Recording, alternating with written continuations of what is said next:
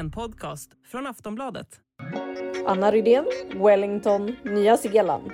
Ja, det blir en rapport direkt från den svenska VM-basen. För nu närmar sig ju mästerskapet med stormsteg. Och så har vi ju faktiskt avslutat den damallsvenska vårsäsongen också.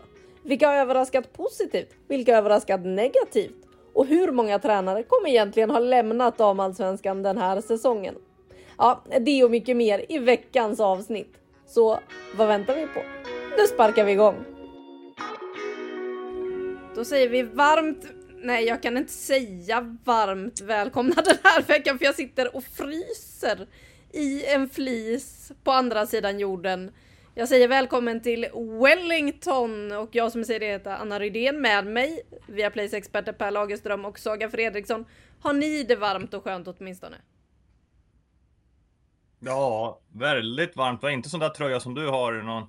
Ser ut som någon man har på istiden. Nej, det är supersommar i Sverige, men jag tänker det kan inte vara kallt. Man tänker att det är sånt här väder i hela världen. Man kan inte åka till ett västerskap och det är kallt. Fotboll är ju en sommarsport, Anna. Ja, det är jättekonstigt också för vi hade mellanlandning i Dubai på vägen hit. Och när man klev ut där, landade där mitt i natten och det var över 40 grader. Så det var ju som att kliva rätt in i en vägg. Så tänkte man att så farligt kan det inte vara när vi kommer fram. Och precis när man landade så kändes det som att ja, men ändå ganska skönt. Man hade också längtat väldigt mycket efter frisk luft. För den här resan tog ju... Jag tror jag satte igång tidtagaruret när vi klev på första planet. Och stoppade den när vi landade i Wellington. Och klockade vi in på 35 timmar där. Under den här tiden var vi då inte utanför ett flygplan. Eller en flygplats. Förutom sån här kort liten transfer ner till en buss.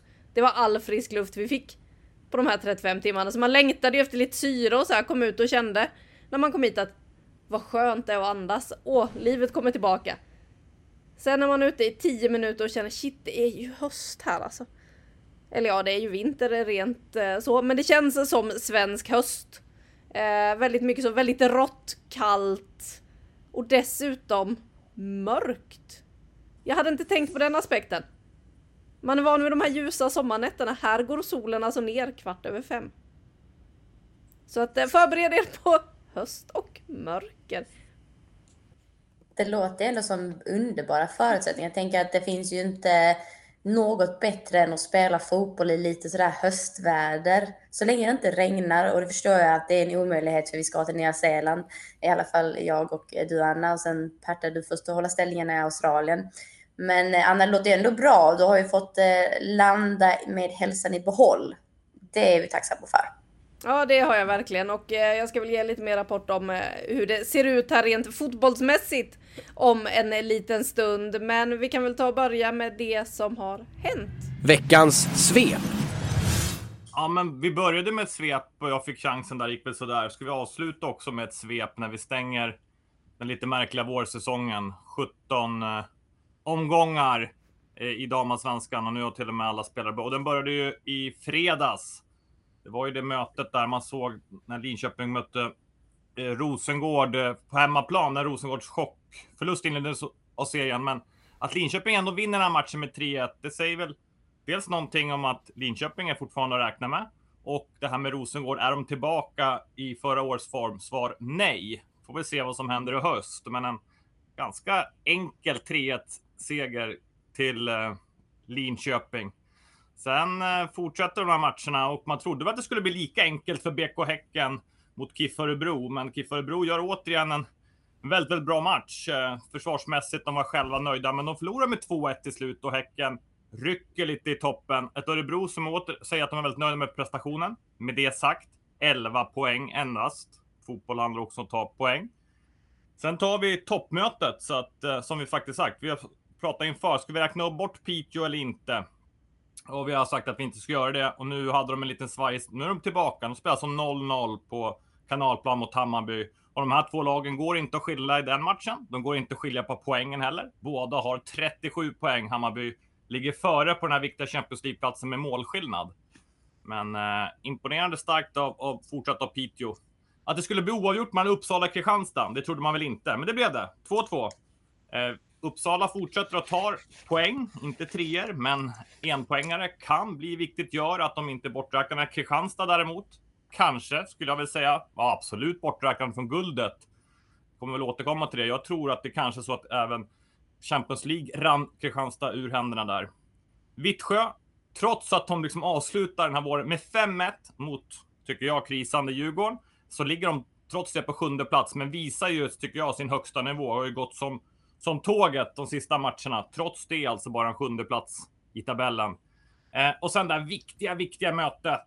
Hur bra var är Norrköping och har Brommapojkarna fått upp farten? Det var ju en otroligt betydelsefull match där Norrköping ändå visade att de är snäppet bättre än Brommapojkarna och vinner den med 2-0. Och sen skulle ju Växjö bara defilera, vinna mot Kalmar. Pratade inför matchen att de inte skulle underskatta IFK Kalmar.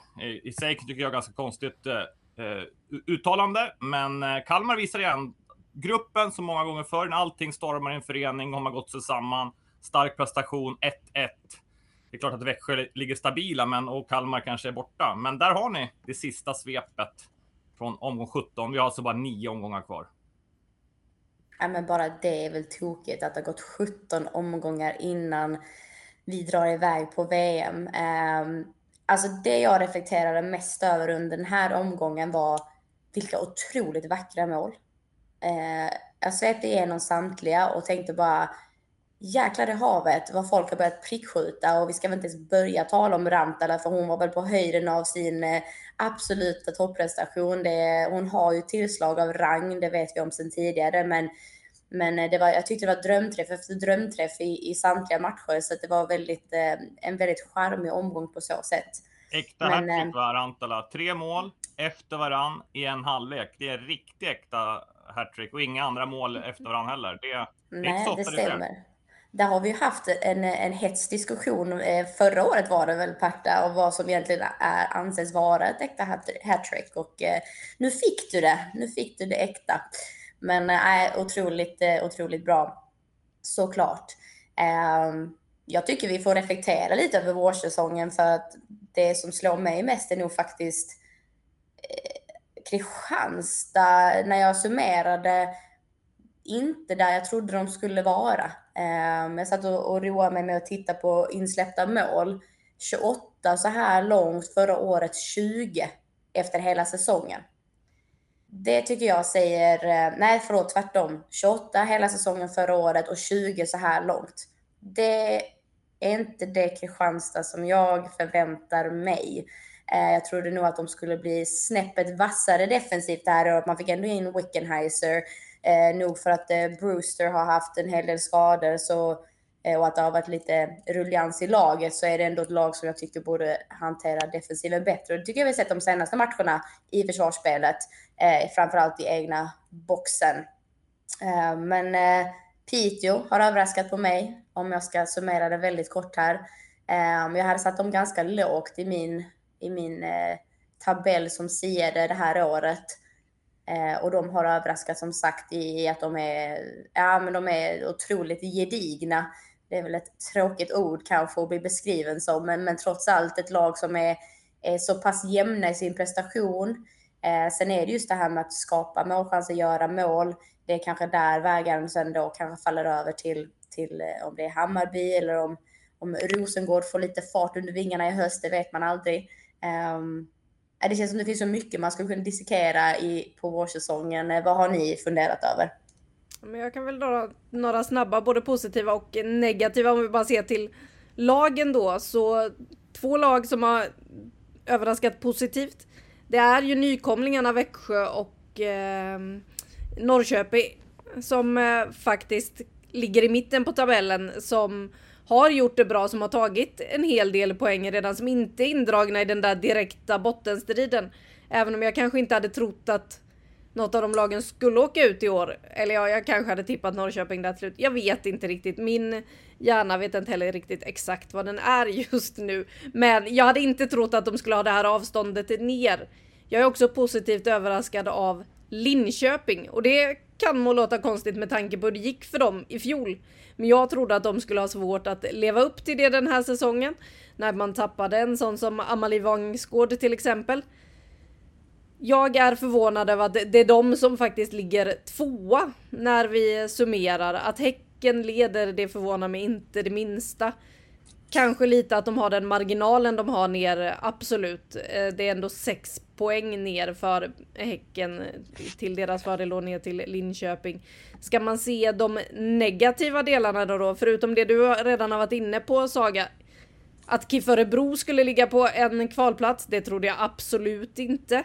Och när man såg den första omgången, man såg den tredje omgången eller vad det var, när Djurgården efter de matcherna hade slagit Häcken och Rosengård, och nu när vi så här 17 matcher in summerar och ser att det är bara 3 poäng ner till en kvalplats för Djurgården just nu.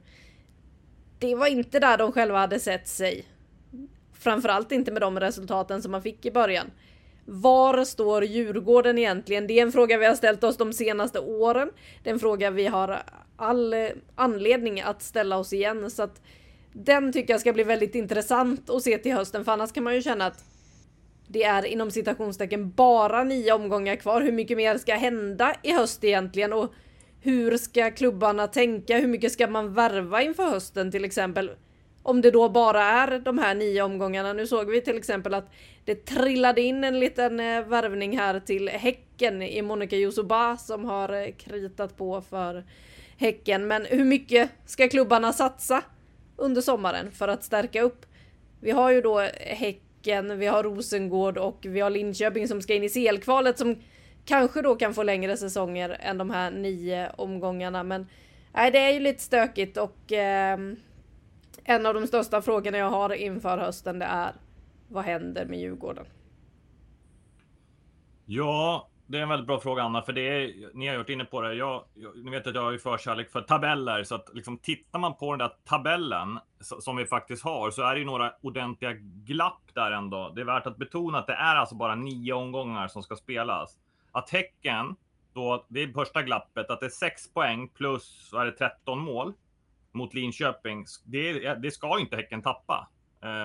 Och det är 7 poäng mot Hammarby Piteå. Så att där har vi väl, alltså nu får man inte vara tråkiga, men det skulle ju vara så att guldet är klart. Lite grann. Sen håller jag med om att Linköping imponerar. Nu fick de faktiskt, tycker jag var smart, vi pratade om att man ska ersätta Jägler, som att Anders Jakobsson som har varit i klubben länge, assisterande tidigare, både i Norge men också i Linköping till Martin Sjögren, tror jag en smart tränare. Bara goda vitsord på honom, både var det klubben, taktiskt smart. Jag tror Linköping kommer man räkna där. Men sen har du liksom nästa glapp, det är ju alltså topp 4. Räcker ens de andra lagen? Alltså finns det ens en Champions League-kamp? Det är klart att Rosengård vill det. Jag får se, kommer de att förstärka för att ha 9 matcher på sig att ta sig Champions League? Eller satsar man på nästa säsong? Det är också frågor. För att det är klart att Rosengård eller Kristianstad, även när man tittar på Vittsjös form, om de vinner 9 raka matcher, det är det som krävs, tror jag, för att de ska ta sig upp på en Champions League-plats. Eftersom det är 4 lag som kampar där uppe. Så att det är väl det. Och sen då i botten, frågan är ju då om man kan räkna bort Växjö och Norrköping. Kanske, jag tror fortfarande något av dem behöver ha en första vinst liksom. Men att KIF Örebro kommer att ta poäng och att Djurgården kommer att vara inblandad hela vägen hela säsongen, det är jag övertygad om liksom. Vi ser också att BP gör ju bra prestationer, så är inte helt borträknande. Så att det är en tabell som har verkligen satt sig, men framförallt då att som det är bara 9 matcher kvar. Och det är det som gör det så liksom klurigt. Hur mycket ska klubbarna satsa? Självklart ska man kunna satsa för sin överlevnad, men för Champions League och liknande, det blir klurigt. Ja, men det är det är lång tid kvar, men det är väldigt lite poäng kvar. Ja, för det var lite det jag tänkte också på just med hösten, att det kommer verkligen ställas på sin spets i varenda match. Alltså om vi har tyckt att det har svängt mycket nu, så kommer ju hösten vara helt orimligt spännande, för att det kommer verkligen vara ett Örebro som tar poäng från ett topplag till exempel. För det är också, här är också på min lista, att vad tusan gör Örebro där nere i tabellen? Samtidigt som jag också tror att de är i en fas av uppbyggnad på nytt, att man satsar på yngre förmågor och att man försöker liksom hitta någon slags struktur för hållbarhet längre tid. Och det är väl lite det jag fnular på med Kristianstad också, för jag nämner ju dem som något slags utropstecken av att det kanske inte riktigt var det Kristianstad vi känner igen. Men är frågan om, för vi pratar ibland om att beta gör mycket förändringar och att det kanske handlar om att ibland så får det vara skakigt innan det bär frukt, om man förstår det så. Det behöver inte alltid vara en spikrak kurva. Samtidigt som jag sitter här och pratar om hur många insläppta mål de har. Det är bara 9 matcher kvar sedan. Kommer de verkligen släppa in så himla mycket mål till? Det vet vi ju inte, och det är väl det som är så jäkla roligt. Givetvis vill jag också lägga till Djurgården på min lista, för den var redan nedskriven, men vi har ju härjat en hel del om dem, men det var ju absolut inte det utfallet jag trodde på vårsäsongen när det kommer till det här laget med de förutsättningarna som jag ändå utgår från att de har. Dock väldigt nyfiken på deras nyförvärv nu med Ceci Åsland. Jag tror att den pondusen hon besitter, det behöver det här laget. Så att, men hörni, jag måste ändå droppa den här och nu. Vilar han till Tottenham, till England? Vad kommer hända med BK Häcken? Ja, det hade snackisen där, va, Saga. Det är väl en jättesnackis. Man kan ju ta många paralleller på den. Dels tror jag ganska oväntat, eller det var oväntat, det vet jag spelartruppen sa. De blev nästan chockade. 2, kan ju fundera på det här på ett Tottenham som gör en väldigt svag säsong i Women's Super League. Ett Häcken som ska spela Champions League. Vad är det som, och liksom att man tar chansen, han har precis förlängt sitt kontrakt. Vad är det som gör att man går? Det tycker jag är lite synd på ett sätt. Jag kan på ett sätt förstå utmaningen. Man vill testa nytt land, man har gjort det länge. Man förlängt sitt kontrakt, man ska spela Champions League. Att gå från toppen i Sverige, så inte att det var botten, det såg inte bra ut det här året. Sen är Tottenham en av Big Six på här sidan. Det kan vara ett projekt som man inte känner till. Men det i sig är ju lite bekymmersamt. Men för mig är det såklart att det var en snackis oväntat. Jag vet inte om du hade koll på det, Anna. Jag hörde det började viskas om det lite innan det kom ut och blev klart där några dagar innan. Vi var ju trots allt i Göteborg i förra veckan med landslaget, så man var ju på Häckens träningsanläggning och jag hörde lite fåglar viska om att det kunde vara något på gång där.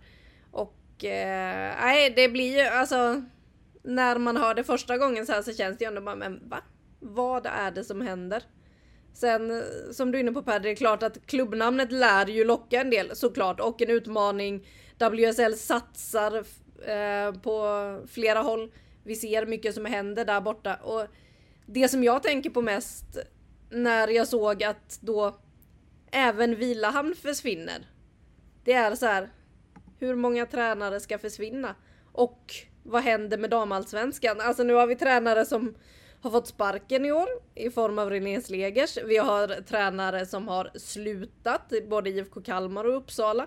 Vi har tränare som värvas, som Jäglet och Vilahamn. Vad är det som händer? Inför den här säsongen så satt man och pratade om att ja, men på tränarfronten brukar det i alla fall vara lugnt. Jo, tjena! Men det är inte det som är så himla roligt. Ja, men kolla här, är inte detta typ så typiskt också att så här, om man tittar på Premier League på här sidan då, hur kaosigt det brukar vara, det brukar vara trenden och det brukar vara normalt. Helt plötsligt så sitter vi i damallsvenskan och har samma frågetecken, och att jag säger inte att det är positivt eller negativt, jag säger bara att det sker ju en utveckling på alla fronter, och att det här, jag brukar alltid ha lite som slogan i huvudet att om en dörr stängs öppnas 10 andra. Vad spännande det ska bli att se vilka nya förmågor som kommer in och ersätter. Det kan vara nygamla ansikten, helt nya ansikten. Att vi pratar mycket om värvningar kring spelare, men nu måste klubbarna göra ytterligare ett jobb och titta på, det gör de ju hela tiden, jag fattar väl jag också, men någonstans att nu behöver de också bredda sin blick på vad är det för karaktär vi vill ha som ska leda det här laget.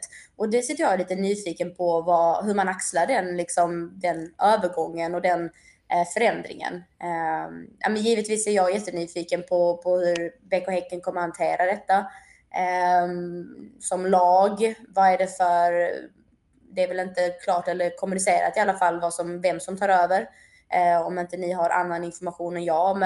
Men jag tycker det blir väldigt intressant. För vi pratade, du sa det Per, med tabellen. Det här ska inte BK Häcken tappa. Men vad händer? Alltså vad händer egentligen när man får det här avbrottet, när allting har bara rullat på? Inga egentligen skavanker i maskineriet det här året, förutom jobbiga skador på viktiga spelare som Kurmark till exempel, men hon är trots allt tillbaka.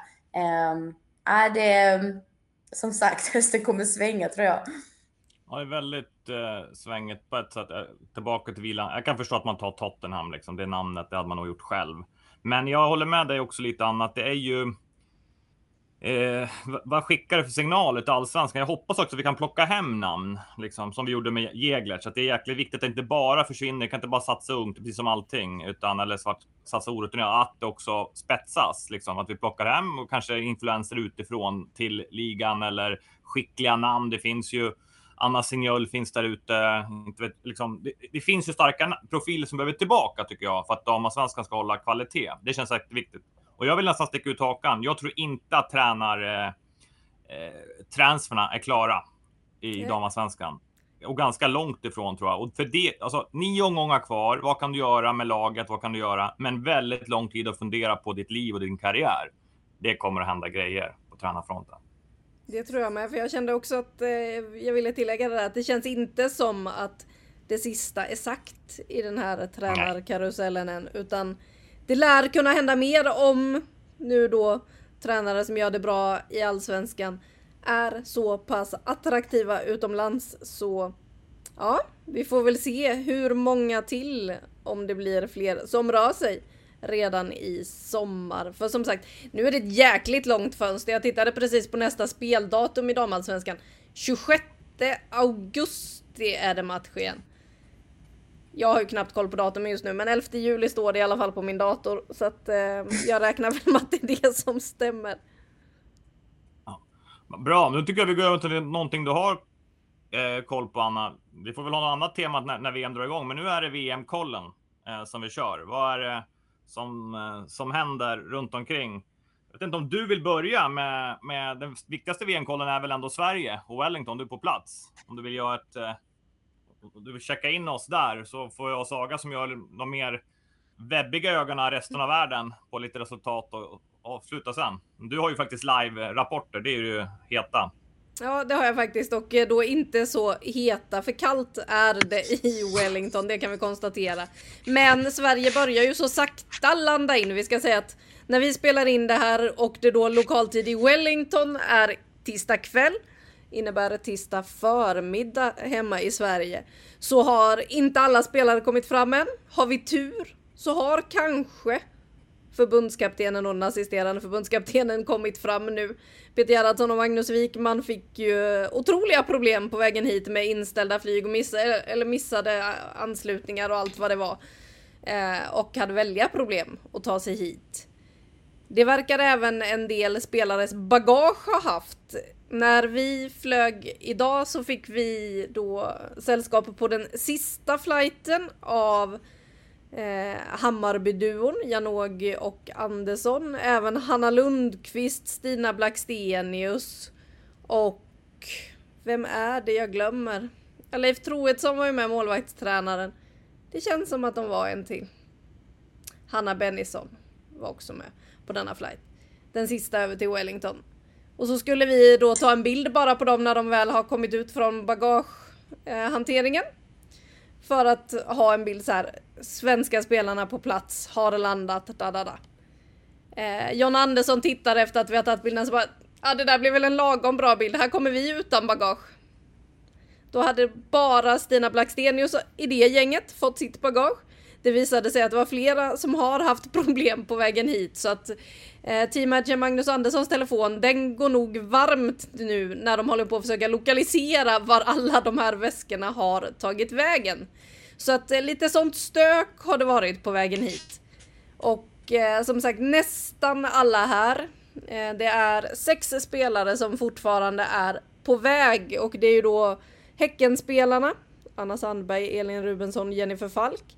Det är Lina Hurtig, det är Tove Enblom och Rebecka Blomqvist som är de som ansluter sist till det här gänget som alltså är på plats i övrigt. Men de börjar landa in, bor på ett litet campus en bit utanför, 30 minuter ungefär utanför Wellington. där de kommer spela de 2 första matcherna. Och de såg ändå ganska pigga och glada ut idag. Jag och fotograf Pontus har varit ute på den svenska träningsanläggningen och boendet. De bor ju liksom då på det området och kan bara strosa bort till planen där de kommer träna och hålla till. Så att de såg väldigt pigga ut när vi kom. Vi kom ju på kvällen. De skulle iväg på någon invigningsceremoni. Och det kändes ganska avslappnat. Syntes att en del hade lite problem med jetlagen, men det verkar inte vara jättefarligt än så länge. Nu har vi inte sett någon träning här än, ska vi säga, utan det kommer vi göra först imorgon. Men det ska bli väldigt spännande att se. Nu har jag bara sett stillbilder från träningen idag.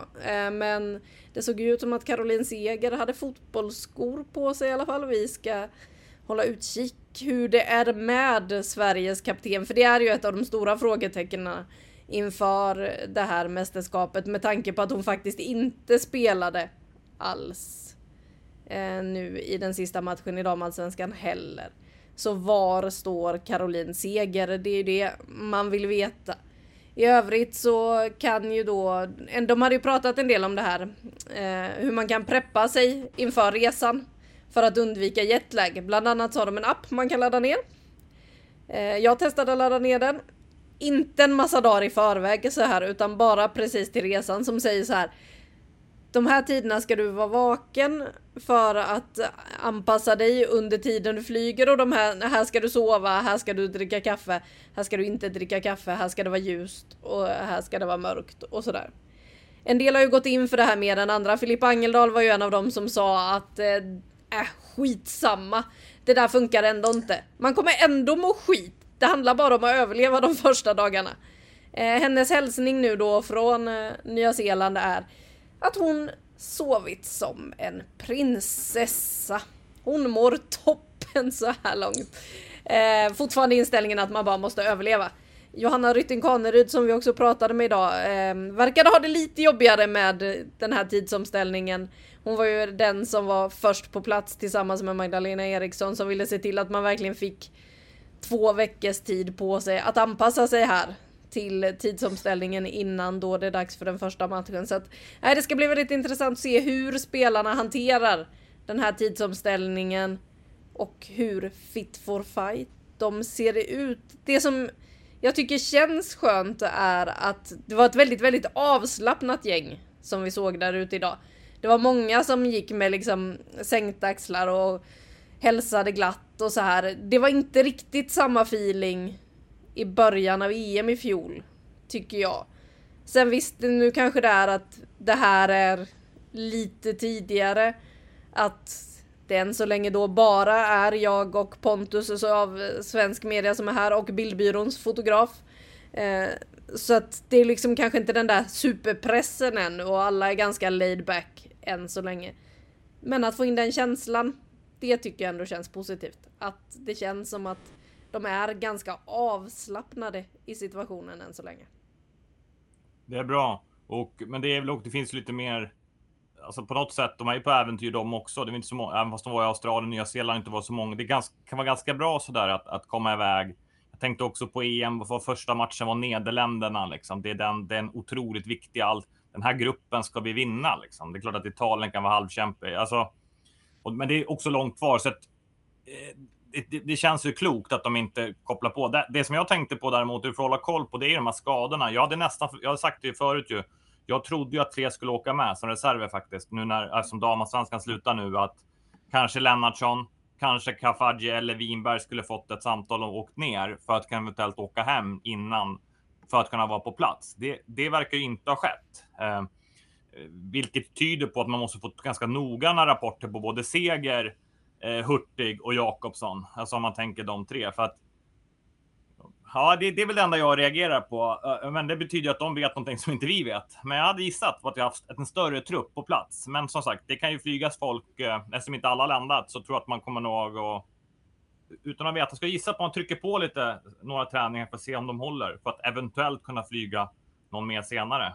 För sen blir det ju tight inför mästerskapet. Sen är det självklart, går någon sönder, då flyger man ju hit någon och skriver in dem. Men ja, då hade jag lite fel. Jag trodde nog att det skulle komma någon mer. Min första tanke när du beskrev bagagehaveriet var att jag hoppas verkligen spelarna, vilket jag utgår från står typ i deras kontrakt, att de reser med sina fotbollsdojor i handen. För att är det någonting man lärde sig som resande fotbollsspelare är att de ska vara fastklistrade vid din sida och inte i något bagage. Men jag antar väl också att de löser det om det nu skulle vara att de försvann. Men ja, det var det jag tänkte mest på när du pratade om haveriet. Det kanske också min största rädsla. Gud vilken bekväm rädsla att ha, inser jag nu när jag säger det högt. Men att bagaget ska försvinna. Vi anländer ju den 18, det blir det ju. Vår första match är den 20. Så frågan är hur mycket människa jag kommer vara då. Jag ska också använda den här legendariska appen och hoppas för mitt liv att det gör susen för jetlaggen. Ja, för än så länge kan jag säga att för min del har det funkat toppenbra. Jag känner mig lite som Filip Angeldal, så här, ja, men lite känslan av som en prinsessa. Oförskämt pigg än så länge med tanke på att klockan nu då är 20:47 och jag har mer eller mindre varit uppe då i 2 dygn med så här bara korta sovpauser. Jag har sovit som längst 3 timmar i sträck under den här perioden, så att nej. Men Anna, det är nu du ska vara pigg. Klockan är 10:47 i Sverige. Det är därför din kropp är pigg. Det är det som betyder jetlag. Vi får väl se imorgon när du går upp hur det kommer att vara. Ja, det kommer nog gå toppen, tror jag faktiskt. Jag tänkte exakt samma sak. Ja. Nej, men Saga, nu måste vi checka runt lite på. Ja, det får vi göra. Vad har vi VM-kolla? Har vi några snabba mer? Vi ska inte vara långdragna, men jag kan säga så här, se upp för Zambia. Barbara Banda är i hög form och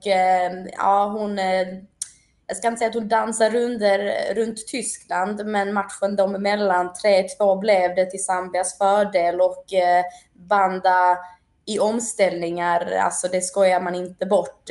Extremt klinisk i sin avslut, snabb som vinden. Hela Zambia är ju atletiska som tusan, men jag tror att där har vi ett lag som samtliga lag får tänka till lite om. Det är den korta summeringen där. Kan jag vill också slå ett med en grej här? Kör. Och säga det till alla som köper VM-bibeln, att den där rankingen där Zambia står sist, den kan vi ju redan nu äta upp. Tack och hej. Men är det inte skönt att man måste ibland få ha lite fel i de här sammanhangen? Man kan inte säga så hårt om alla lagen. Jag kan säga så här, Nederländerna, det var nästa lag jag skulle prata om, var inte ett lag som jag tänkte, men det där kommer bli svinbra utan Midema. Men ärligt talat, när jag ser dem spela nu senaste matchen mot Belgien, strunt i resultatet. Det intressanta är, man har alltså Spitze som en mittback i en trebackslinje. Höger mittback är hon. Om vi säger så här, henne kan man ju utnyttja i snabbhet. Inga konstigheter där. Men jag förstår grejen med speluppbyggnaden via hennes fina fötter, hennes spelförståelse. Och sen givetvis att man har 2 väldigt rutinerade mittbackar bredvid henne. Man har valt att inte ta med någon väldigt tydlig forward. Man kör Martens Berenstein, som jag tyckte Berenstein framförallt imponerade i EM. Och har gjort det väldigt, väldigt bra för Juventus. Men inga tydliga så här target forwards. Men de spelar otroligt vacker fotboll. Och det måste jag säga att det var inte det jag riktigt hade siat dem inför. Så jag tror inte du behöver oroa dig för mycket om dina rankingar, Anna. Utan att vi ska väl bara njuta av att vi får bli överraskade istället. Men kort egentligen bara beröra Spanien. Jäklar i havet, sömnlösa. Jag vet att det är en viss expert här bredvid oss, Pär Lagerström, som har flaggat ganska länge för dem. Men upp till bevis blev det, och mot Danmark så tycker jag att de visar exakt hur starka de är. Sömnlösa som sagt. Det är ett lag som spelar, enligt mig, en extremt vacker fotboll och verkar bara förstå varandra. Kvitta vem de sätter in så är det som att de har samma hjärna. Och det är någonting riktigt coolt när alltså framförallt en nation kan göra det, att man inte ses lika ofta som ett klubblag och så vidare. Min, vad jag säger, guldfavorit Frankrike. Visar styrka trots att man har skador. Viktiga skador som nu även Henry, som vi alla hade väntat på skulle få träda in på scenen, har då valt att, inte valt så mycket som att hon har blivit tvungen att hoppa av VM-resan för att hon skadat vaden, om jag inte missminner mig. Väldigt, väldigt tråkigt såklart. Jag hade sett fram emot att se henne i laget och vad hon kunde tillföra. Men det åt sidan, så Frankrike som lag otroligt starka. Däremot Wendy Renard, den här legendariska mittbacken som vi har lovordat så många gånger för, börjar gå till åren nu. Man ser att det finns en möjlighet bakom henne, så att jag tror kommer man in bakom henne ganska tidigt så hinner hon inte med längre. Så att där tror jag ändå att det finns en slags spricka i det här vackra glasbubblan som är Frankrike. Men jag är väldigt, väldigt spänd på dem också. Jag tror att offensivt så blir de ett riktigt helvete för många lag. Ja, det är bra rapport. Jag blir lite orolig för jag håller ju på med min VM-11. Du namedroppar lite för mycket spelare här som jag har tänkt, det är mina största jokrar. Jag är så nöjd med den. Jag skulle vilja att ni också gjorde det, så vi ska sätta upp en liga och tävla mot folk. Så att jag kan inte droppa några mer spelare, för det är några år. Jag gör det när jag har presenterat det här, men ett liten ledtråd, det var visst någon med där som jag var okänd, men som nu du har frontat lite mer. Men hon har man följt länge. Annars så kan jag bara ta en kort rapport. Jag tycker det är lite roligt med att kunna följa, liksom Anna följer ju Sverige och jag kommer ju vara en hel del i Brisbane där Brasilien är. Jag pratar med dem, de är redan på plats hela gänget. Bara jämför med Sveriges uppladdning. Spelade mot Chile på hemmaplan innan, vinner med 4-0. Brassarna imponerar. Presidenten lovar att damfotbollen ska få mer pengar än någonsin. Åker ner, alla är på plats. Redan nu spelar mot Kina. Och spelar in en officiell match mot grabbar. Så de har ju flera lag. Och precis som du är inne på, Saga, alla de här matcherna man får se nu, att de här Nederländerna, Belgien, alltså man hade ju velat haft en sån där tuff match liksom. Sen vet man ju dåligt, bra genrep, dåligt, alltså det kanske inte spelar så stor på resultatet, men skönt om man vill sätta de sista detaljerna och sätta formen. Det blir intressant att höra hur Sverige ska göra mot Filippinerna där 3x30. Den blir får nu försöka klättra upp i något träd. Rydén, tycker jag, så vi får se någonting. Alltså ärligt talat, det måste vi förvänta oss från dig, Anna. Vi vet ju att du har ett problem med liksom kvoterna och liksom sådär, men det får du bara lägga åt sidan och hoppa upp i ett träd och lösa det till oss. Ja, någon form av rapport ska vi se till att lösa från den där officiella matchen, för det är klart, den är otroligt spännande och jag kommer tänka på det när vi pratade med spelarna i förra veckan då i Göteborg, de proffsspelarna som var där, och tog upp den här matchen med Lina Hurtig, och hon bara satte ihop händerna i en bedjande liten gest och liksom verkligen tackade Gud för att den här matchen blir av. För hon var så här: nej, värsta som finns, det vill vi inte ha. Det finns inte tråkigare. Nej. Och vi måste ha den här matchen. Sen kan jag tänka mig också att vi har ju varit inne lite på det innan, Saga, det här med när man sätter 11 och att spelare verkligen känner att de är utanför. Det kan ju bli också väldigt, väldigt tydligt i en intern match hur långt ifrån man kanske är den där startelvan. Så att vi får väl se hur Peter Gerhardsson kommer att använda matchen mot Filippinerna. För det är många spelare just nu som behöver speltid, som inte har spelat matcher på väldigt, väldigt länge. Så att ja, det ska bli väldigt intressant att se vad Gerhardsson tänker där, vad han mönstrar för 11, hur länge kommer spelarna få spela, hur mycket kommer han mixtra runt under de här 3x30. Ja. Många frågor finns det. Jag förstår att man inte gillar internmatcher liksom. Det har jag förstått med alla landslag genom åren. Men alltså, om det inte går att få matcher så tror jag verkligen att det är det man måste göra. Men man får tänka till lite grann. Alltså tänka att Sverige har olika formationer exempelvis. Jag tycker man ska spela, man måste ju få en riktigt bra match, och vi har ju bra spelare. Så att då tycker jag syftet ändå, alltså jag tycker man ska göra en intern match med kanske en 4-3-3 formation mot en 3-4-3 formation, med att försöka sätta ihop två liksom jämna 11 bara för att få matchsekvenserna. Alltså framförallt med bedömning, vilka spelare är i form. Kanske inte spela ihop en backlinje med ett mittfält, utan så här, vilka spelare tar chansen? Hur ser matchtempot ut? Hur hanterar vi situationer i högt tempo? Det skulle jag ändå vilja se att Sverige gjorde liksom en men jag tänker att att då handlar det ju snarare om att man, precis som du är inne på där Per, att man tittar kanske fysisk status, man tittar liksom frenesin i aktioner, hur alerta är de och så vidare. Jag tror att inte faran med risken är när man börjar mixtra med en 11 och vi ska sätta Björn tillsammans med Sembrant, eller ska vi sätta henne med Ilestedt, ska hon vara på mittfältet och så vidare. Risken blir ju där att det blir någon slags griller i huvudet. Nu förstår jag också att alltså, Gerhardsson har ju pratat säkert med alla spelare om förväntningar. Hur vill vi använda det? Jag vet att Björn nämnde just det, att jag skulle kunna spela på alla positioner, men givetvis så har vi haft en bra dialog och jag vet vad som förväntas av mig. Jag tror att han har haft det, och Wikman också då, med alla spelare. Däremot så tror jag när man spelar internmatcher jag vet från egen erfarenhet när man spelar att man börjar fundera. Vilken är startelvan då? Är det jag som ska vara med den, eller klickar jag bäst med den? Och så vidare och så vidare. Jag tror också intressant att jobba scenarion. Vad händer? Vi ligger under med 2-1.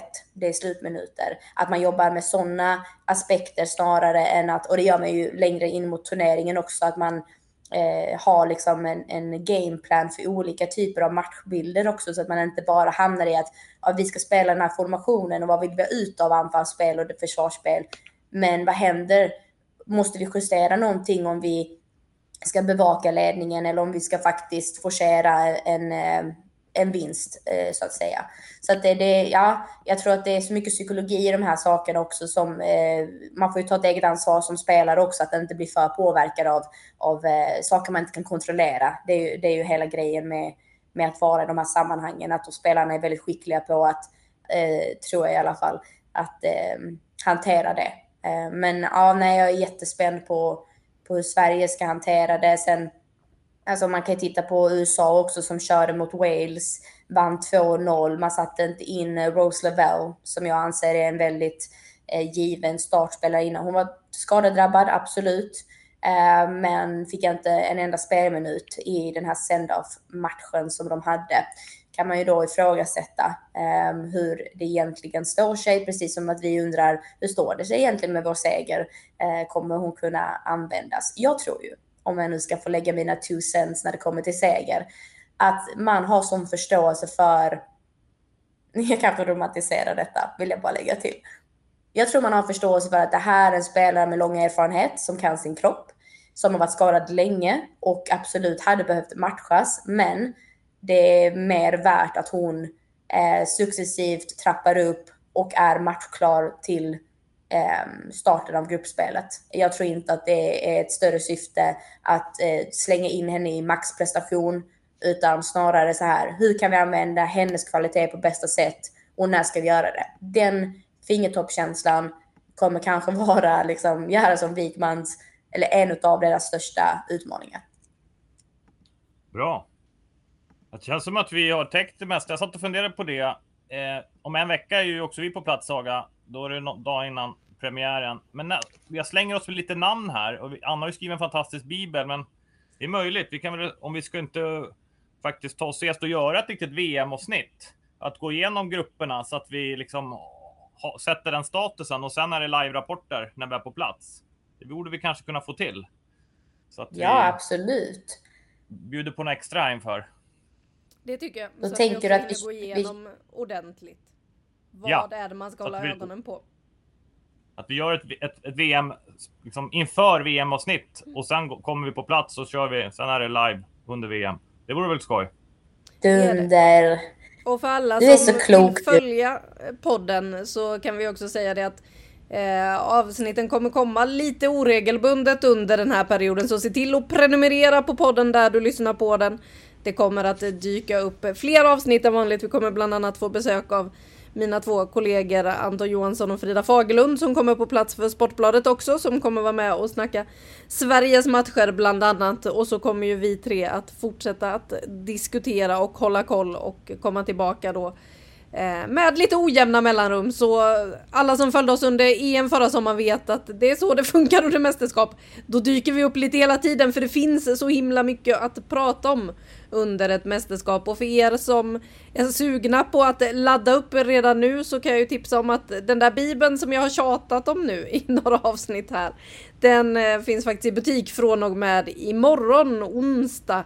Så att då kan man ge sig ut och leta efter den och börja läsa på lite och se vad mer jag har tippat som kanske är helt uppåt väggarna. Man får jättegärna komma med feedback och åsikter kring det som finns där i. Det var något mer jag tänkte på, men det har jag glömt bort. Så länge kan väl någon av er dela ut 5+. Har ni 5+ att dela ut? Ja, då, jag har det. Ja. Och utan att läsa den så vågar jag kunna ge 5+ till VM-bibeln. För jag längtar så mycket efter den. Att få vända varenda sida. Och jag vet inte, jag tror att det kommer att vara unik i år. Vi får väl se. Men att VM-bibeln kommer imorgon, det måste vara 5+. Finns inget annat. Det var enkelt. Ja, det var nog den enklaste 5+ på hela året, eller hur? Den ser vi fram emot, Anna. Speciellt rankingen bland lagen. Vi ska kolla lite extra på den. Jag gärna det. Den känns toppen just nu. Jag har ändrat mig så många gånger kring den. Men ja, det lär väl hinna bli några gånger till innan det här mästerskapet ens har dragit igång. Det gör ju det den 20 juli. Så att 9 dagar har vi kvar på oss att ladda upp ordentligt för det här mästerskapet. Vi ska se till så att alla svenska spelare kommer hit också. Vi ska se till så att ni kommer hit till Nya Zeeland och Australien och det här mästerskapet. Och så ska vi se hur det går med min jetlag. Om den faktiskt är så enkel som jag just nu tror. Jag kommer få äta upp det här. Jag känner också det. Men hörni, med det så tar vi väl och säger tack och hej för den här veckan. Vi hörs igen nästa vecka. Och som sagt, jag påminner er alla att gå in och prenumerera på podden så att ni inte missar när det dyker upp nya avsnitt. För att den närmaste tiden kommer vi ha mycket att snacka om.